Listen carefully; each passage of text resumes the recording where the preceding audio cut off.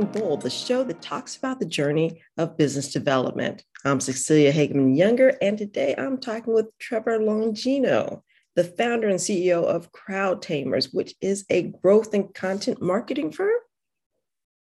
Yes, ma'am, it is. Great. He's a marketing expert, the guru of advertising and marketing to grow businesses, and a PR whiz. And he works exclusively or mostly with startups. So welcome. I mean, that is so impressive of what you do. Can you tell me a little bit more? Sure. So I've been a senior marketing type for about 20 years. I've launched well north of 50 startups. And that's relevant because I say I've taken 13 million startups to more than 2 million a year in revenue. That is out of the 50. And the earlier, like the further back in time you go, right, when I was newer at this, I think the worse my success ratio was. The more recent the time you get, the better I am at doing it. Yeah. And by focusing on launching startups, and really my interest is getting startups from like $0 up to 2 or 5 or 10 million a year in revenue. I did that a lot as a director of marketing, a VP of marketing, a CMO. And then after having done that for like 15 years, left to become a fractional CMO, where you work for several different companies as their CMO.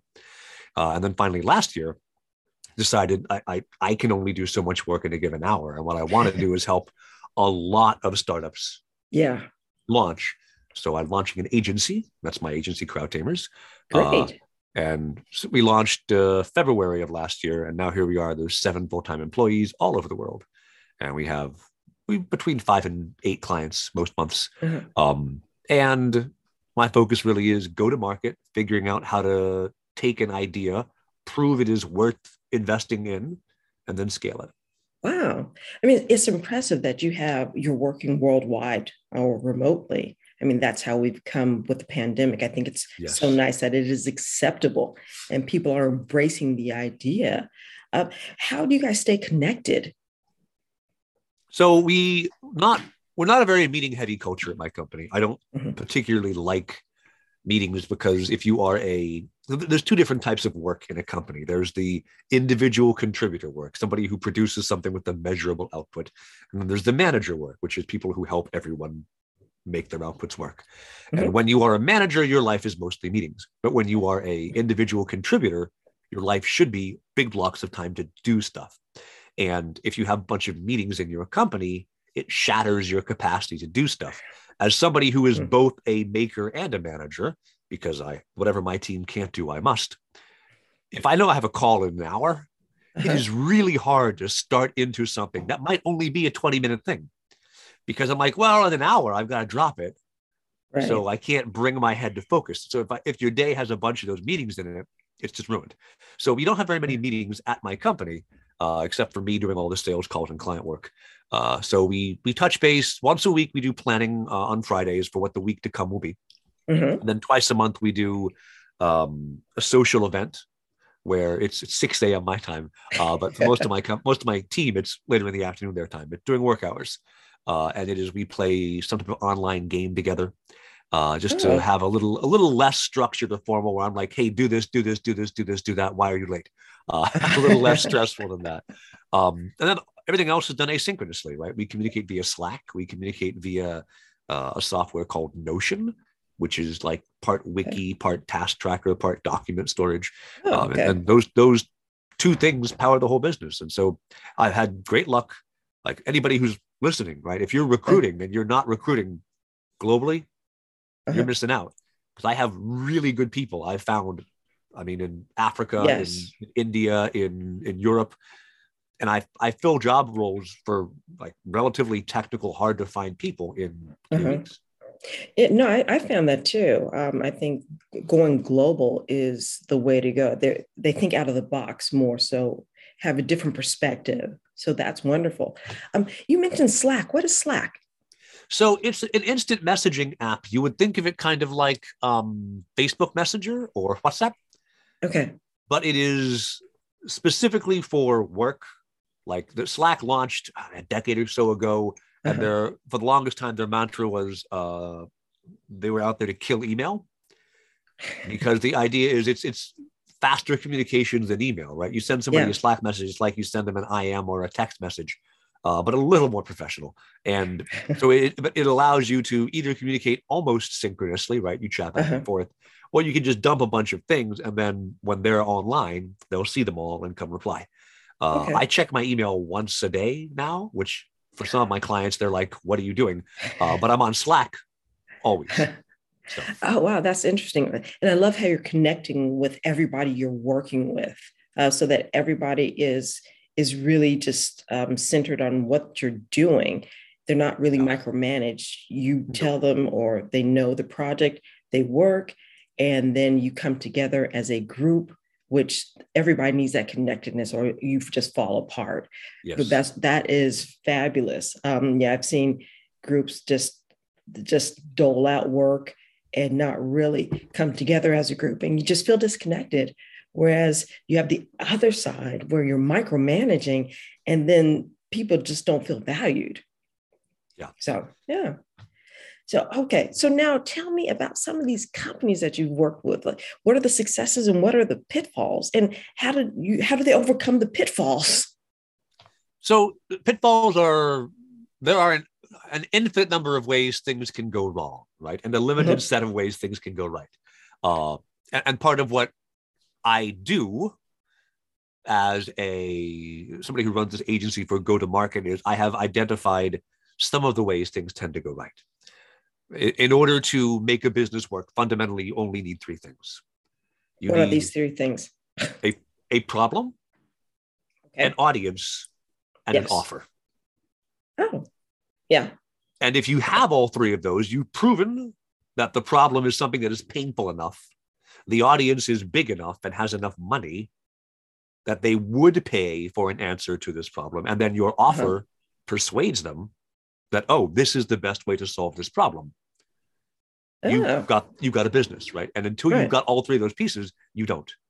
So finding the right ways to test those three parts of an idea is what I have learned is crucial to launching an idea successfully. And when I started way back, the first business I launched would have been the first business I launched was in 96, because I was a high school freshman and I launched a web development business. Oh, wow. And this is back in the wild and woolly days, right? This is almost before the first .com bubble. And I was a terrible developer. That's why I'm not one now for a living. But like my first client was, he wanted me to build a e-commerce website to sell his books online. Okay. They were Word documents because there was no Amazon publishing. Right. There was no PayPal. I mean, PayPal was around, but I don't think nobody knew about it. Okay. I think PayPal was 20 years old, so I think so. Okay. But in 96, no, I guess they weren't around. You had to connect via SSL gateways through it. Like we had to write code on the back end to do all this by scratch. It took me like 5 months, and it just barely worked. And I think the guy paid me $2,000, which was like he got a bargain, and except not because it was a terrible, like everything was just barely stapled together. And there was. I mean, I had found an audience, I guess, right? They had a problem and I had an offer, but none of those fit well. I didn't have a way to acquire more users. I ended up then pivoting into design, doing actual like front end web design work for a while. That was okay. This was back before CSS when you still coded things with tables. And that idea of, okay, I can make some money with this, but how do I scale it? Like I was 15, it was high school, side money, none of it occurred to me. But a lot of, even at the early stage, those failures of one, I was bad at the job, so don't do it more. But two, I didn't have any idea how to approach, how do I get my second client? What do I do beyond this? Continued to be things I would relearn at different sizes throughout the next 15 years. And that is like, you make a mistake and you learn from it, hopefully. But the thing that you don't always realize is there are a million shades of gray in what you think is a black and white situation. Oh, I did this wrong. I'll do it differently next time. But the next time that same problem presents itself, it's not identical usually. And so we are a creature of habit, right? We tend to make the same mistake, just slightly different, right? History doesn't repeat, but it rhymes. And so you will find you do the thing almost like the thing that was wrong again, until you've done it wrong enough that you have a heuristic to identify this is the category of wrongness, and how do I avoid all of it in the future? Right. That's tricky to do. Building that pattern recognition is how you get experienced entrepreneurs. Like, man, how are they always successful?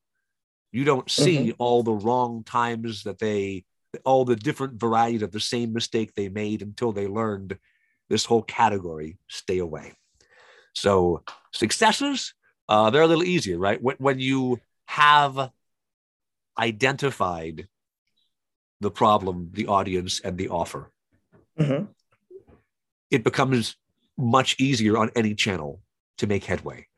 I ran a PR agency for a while. PR, fundamentally, the story you tell in PR should be the same story you tell in performance marketing, right? In ads.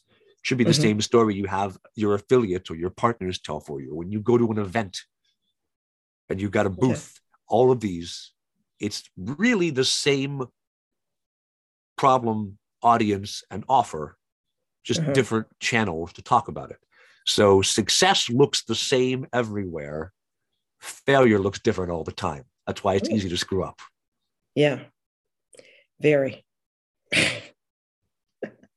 So, but then how do you recognize the just the pattern recognition of something that you're doing wrong? Usually after it, for me at least, right? Other people may be smarter. For me at least, it is when when I've screwed the pooch properly. And something has, like, you can have a sense of foreboding, but at least it drives my wife crazy. I don't tend to worry about things ever because I just assume that they'll turn out okay at the end. And then sometimes they don't. And getting things wrong for me is when I've reached a state of I realize it's irreconcilably something is non-functional. Okay. I cannot whistle my way through the dark anymore. This has just gone wrong. And how do I address what the mistake was? How do I think about how to get better at it next time? There's frequently, I go, life just screwed me. What can I do? There's no lessons to learn here. Ugh. And then 6 months later, I go, well, you were not blameless here. You should maybe take on board, now that you're separated from the emotion of that failure, a few of the lessons. And then a year or two after that, I'll go, so what you thought was the lesson wasn't the lesson. And then 5 years later, I can look back and go, okay, but what you thought wasn't the lesson, that wasn't the lesson, also wasn't the lesson. And so as your depth of knowledge of just you, the world, the other problems, the patterns you should have identified gets more sophisticated, if you think about those mistakes you made 2 and 5 and 10 years ago, you can reframe them with the new patterns you recognize and go, oh, that's actually what I did wrong. Yeah. It does take some time to really figure out what you're doing wrong and just systematize it to actually translate into successes every time, or more so. More so. I wish it could be every time. Yeah, you can't guarantee success. You can guarantee that you'll learn, right? Yeah. Win or lose, you can guarantee you'll learn. And you win more from losing than from winning very frequently. That sentence makes sense? No, you learn more from losing than by winning. There we go. The being able to recognize success in the business sense is easy, right? Chart goes up, money goes in, more success somewhere. Excellent. Identifying the cause of failure is why you pay senior people more than junior people, because the senior people theoretically have experienced enough failure to pattern match and find, oh, I've seen this before and I know what's likely going wrong. It's why you have, it's the old story where at a huge electric power generating plant, the machine broke. Nobody can figure out why this big generator won't make electricity. They call, the line workers, none of them can fix it. They call the manager, he can't fix it. They call the senior, like the CEO guy, he can't fix it. They've got a specialist they know. He's really expensive. They fly him in from, across the country. He comes in, takes a look at the machine, takes a little tiny hammer and goes, bink, everything works. And they send him an invoice, right, for $100,000. And they go, can you send me an itemized invoice? And he goes, okay. And so $5, right, buying the hammer to go bink. $999,995 knowing where to hit the hammer. And that's what you pay for when you have that very senior person, is you're paying for all the mistakes they've made on someone else's dime. Right.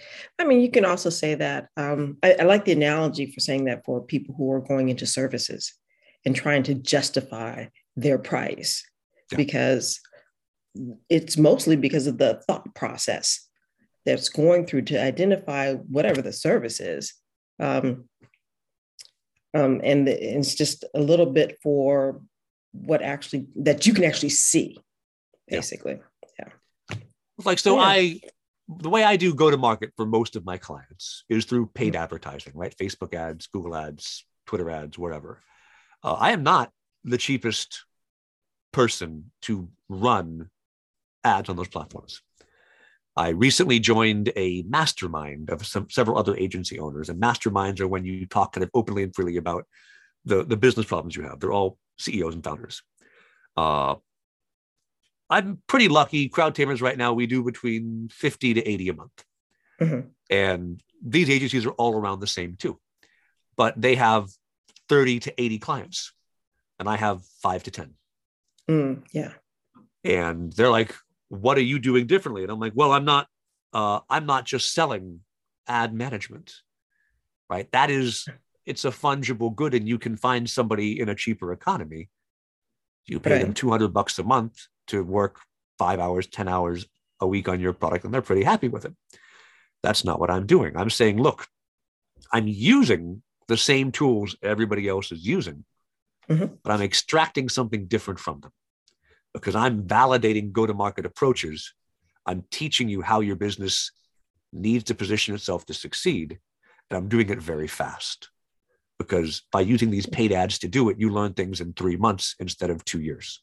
Right. And that difference in time, think of the operational cost, not to mention the opportunity cost of having your funded startup, right? You've got 80 employees and you haven't yet cracked go-to-market well enough to make the next round of investment. Yeah. And I say to you, look, you can know in 3 months or you can go broke in a year. What would you pay to not go broke in a year? A whole lot of money. Yeah. That's why I'm able to charge more. Wow. Yeah. And I know I would pay much more just to be able to know what I'm doing sooner. Exactly. And not have that long transition of losing money and not knowing how to change everything. Yeah. Yeah. I write about an analogy of the wolf and the rat. And when you are you've got your startup, you're huddled down in defense mode, right? You're afraid of the wolf at the door. The wolf at the door is cash burn out. You go, I've got my little hoard of resources to protect. There's a wolf at the door. I keep it out. I don't spend money. But you forget about the rats in the basement, which will eat all of your stored goods anyway. That's your hourly wage. That's time, right? And you will lose just as much or more to those rats in the basement as you will to the wolf at the door. And sometimes you're better off saying, here, have a steak, leave me be, because you'll move faster with cash out than you will by if you just stay still and protect everything and never take a chance, eventually you go broke anyway. Yes, true. Yeah. So what 3 tips do you have for startups? What 3 tips do I have? The number one cause of a startup failure, like overwhelmingly, is not lack of money. It is not product market fit. It is not investors screwed you. It is none of these things. It is the founders couldn't keep going. They ran out of just energy. They ran out of attention. They burned out. They gave up. And frequently the cause of that running out of energy, burnout, giving up is you didn't have product market fit. You ran out of money. Investors are hard to deal with, whatever. But if you can keep your focus, if you can have confidence, if you know what you're doing is working, it's much easier to retain the energy, right? A long uphill battle, you'll eventually get worn out by it. But if you're going downhill, it's much easier. The focus then, when you are launching a startup or any new business, right? Even if your business is pressure washing sidewalks, you want to protect you as the founder, your ability to carry the energy forward. And one of the best ways I know of to do that is to know with confidence that what you're doing is going to work. So before I launch any new idea, before I build it, I launch it. Right? So before I invest time and money in development or buying equipment or any of the, like, whatever my business could do next, I put together a website, a landing page. I send some traffic to the landing page and I see, do people sign up? If they don't sign up, I might iterate a couple times, try a different offer, try a different way to talk about a different audience. If after 3 or 4 experiments, it's just nothing works, leave it be, put it aside. There's never a shortage of ideas. There is a shortage of energy. You're way better trying an idea and leaving it and trying another idea until you find one that will work and you can push your energy behind and make it successful. That's one. Okay. Tied to that, when you are a new business, you as the founder have to hallucinate it into existence. There's no reason why any business exists except someone believed enough that it should. And sometimes you have to believe counterfactually, right? Like, as I've mentioned, I would give up on an idea that doesn't validate very well quickly. But without people who have unshakable belief, you don't have Airbnb or Uber, right? Both those ideas are ludicrous on the surface of it. Right. Hop into a car with a stranger. Go to your house with this stranger. Or leave your house with this stranger and all your luggage so he knows you're flying. And assume he won't rob you. Like, everything about this sounds crazy, right? Yes. And it's just how we all go around now. Likewise, Airbnb. Live in someone's random spare bedroom for a week. Why would I do that? So these ideas don't validate. You can't test the idea and prove it, but they had this unshakable belief it needed to happen, and so it did. If you have that unshakable belief that your idea must occur and you cannot be knocked aside from it, the cost for you personally are higher, right? Because everyone's going to say, this is stupid, give it up, do something else, right? Go run a grocery store, whatever. There are very few people who have that level of unshakable confidence. If you do have it, you need to find the right way to tell your story to others to get them to join you, because that's without other people joining the founders of Uber, the founders of Airbnb, or the founders of Slack, for that matter, which we talked about earlier. For about 5 months, the company had no one was paid. They were all volunteer because they ran out of cash, and they still managed to keep going long enough to get funding eventually. Oh, wow. Because they had belief. They had, the founder was convinced this must happen, and he brought a team along with them. Finding the right way to tell your story internally is crucial, right? Bring people along with you if you can. And then the last one I would offer as a tip is, in the early days of a business, you must do things that do not scale because you don't yet know how to scale them. I'll give an example, right? Everything my company does right now, we are fairly process driven. When I test an idea for a client to say, how do we go to market for you? I know this sequence of 9 different things I'm going to do. It's all documented. All my team knows how to do it. And as I documented it, now I can hire a team to do it. Before then, I had to do all of it. Before I knew the steps well enough to document them, it was just me. And I would work 80, 90-hour weeks, right? Delivering stuff for clients. In the early days, you just have to grind out the creative part so that you can build the system that then somebody else can take and run. Most founders have a million ideas in their head, and their struggle is, how do I get someone else to take a piece of this away from me? Whether you are running a tech-based startup, whether you're running a food truck or a dry cleaner business or whatever, right? The founder does everything and eventually must portion him or herself up into individual things to hand away. Right. The way you were able to do that is by documenting things even when it's just you. And you feel stupid. You're like, why am I writing a checklist for how to do something I know how to do? Right. And the answer is twofold. One is so you can hand it off. And two is so you can identify how it can be better. Okay. Because if you're doing, I work a lot in software, so it's easier for me to say this, but you can also do this in physical work as well. Video yourself doing it. Either do a screen recording, right, with Zoom, or take a camera, put it on the wall and watch yourself do it. And just look at how many times you went 1, 2, 5, 6, 8, 3, 9, 10, 11, 7, 12, 13, 18, 15 in your order, right? Because you just assembled together this hodgepodge of how to tackle things. And then as you look at your execution of it, you're like, this is extremely inefficient and it makes sense to no one. Okay, yeah. Well, you've documented it now. You've watched how haphazardly you do it. You can begin to build yourself a better process, and you're ready to now hand it off. One of the core cultural tenets at Crowd Tamers is if you do it twice, write it down.